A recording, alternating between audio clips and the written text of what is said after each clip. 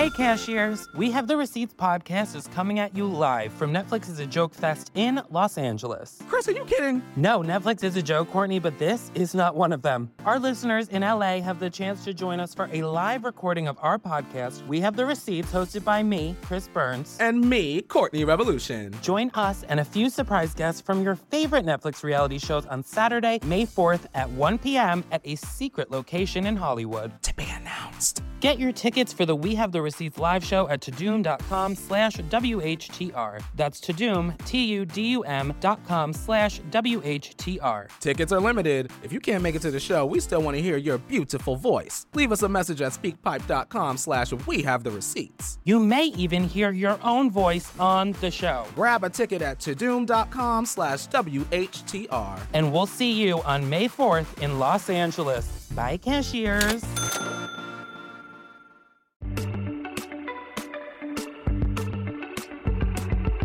And in my family, my sister definitely gets it worse. Last year, my sister got engaged. That should have been a lovely moment for our family. And it was, for 0.5 seconds, until she then announced she didn't want to get married in a church. Oh dear. Anyone would have thought she'd told him she'd voted Green. Did not go down well. They went, "What do you mean you don't want to get married in a church, Molly? If I'm paying for this wedding, you're not having it in a fucking bar. If I'm paying for this wedding, it will happen in a house of worship." The look on his face when he finds out we've booked a mosque.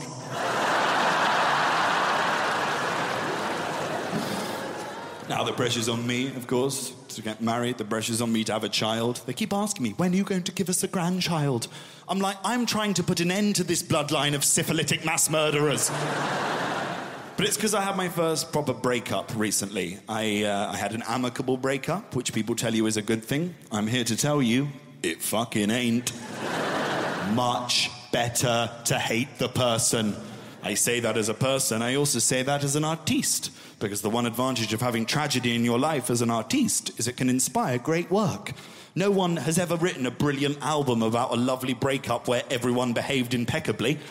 I wanted her crushing my heart into the floor, throwing my clothes out of the window. I wanted to get Adele'd, right? Instead, my ex-girlfriend took my mum for tea to help my mum transition through the split. Fuck you with your kindness and generosity. I want to be rolling in the deep. Instead, I'm in the shallow end, making jokes about diarrhea. Then we had this weird situation where me and my ex were just friends and we were living in the same flat together for a couple of months. That was very weird. Trying to help each other acclimatise to our new life as just friends. Shall I tell you the most tragic moment? We were in the kitchen together and for the first time in 6 years, she farted in front of me. And no words were exchanged. I just walked out of the room, went upstairs, locked myself in the bathroom, and had a little cry because I knew it was over. In one gust, she had broken wind and my heart. Whew. Some of this new material's quite bleak. Seriously, though. She was farting in front of me because she was trying to make herself less attractive to me. She was literally trying to fart herself off the pedestal. But it didn't work. I am a man. It only made me love her more. Then I tried to play ball as well. I was like, is there anything that maybe I could do to make myself less attractive to you? She went, no, I think I'm pretty much there. So now I've got to put in an effort again. Got to put a shift in the bedroom again. I don't like having to do that. Oh no, I'm very conservative in the bedroom. No thrills with me between the sheets.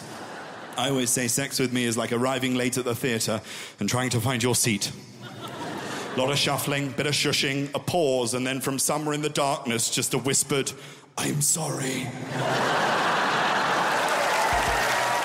If you like that joke from Jack Whitehall's I'm Only Joking, check out his newest season of Travels with My Father, only on Netflix.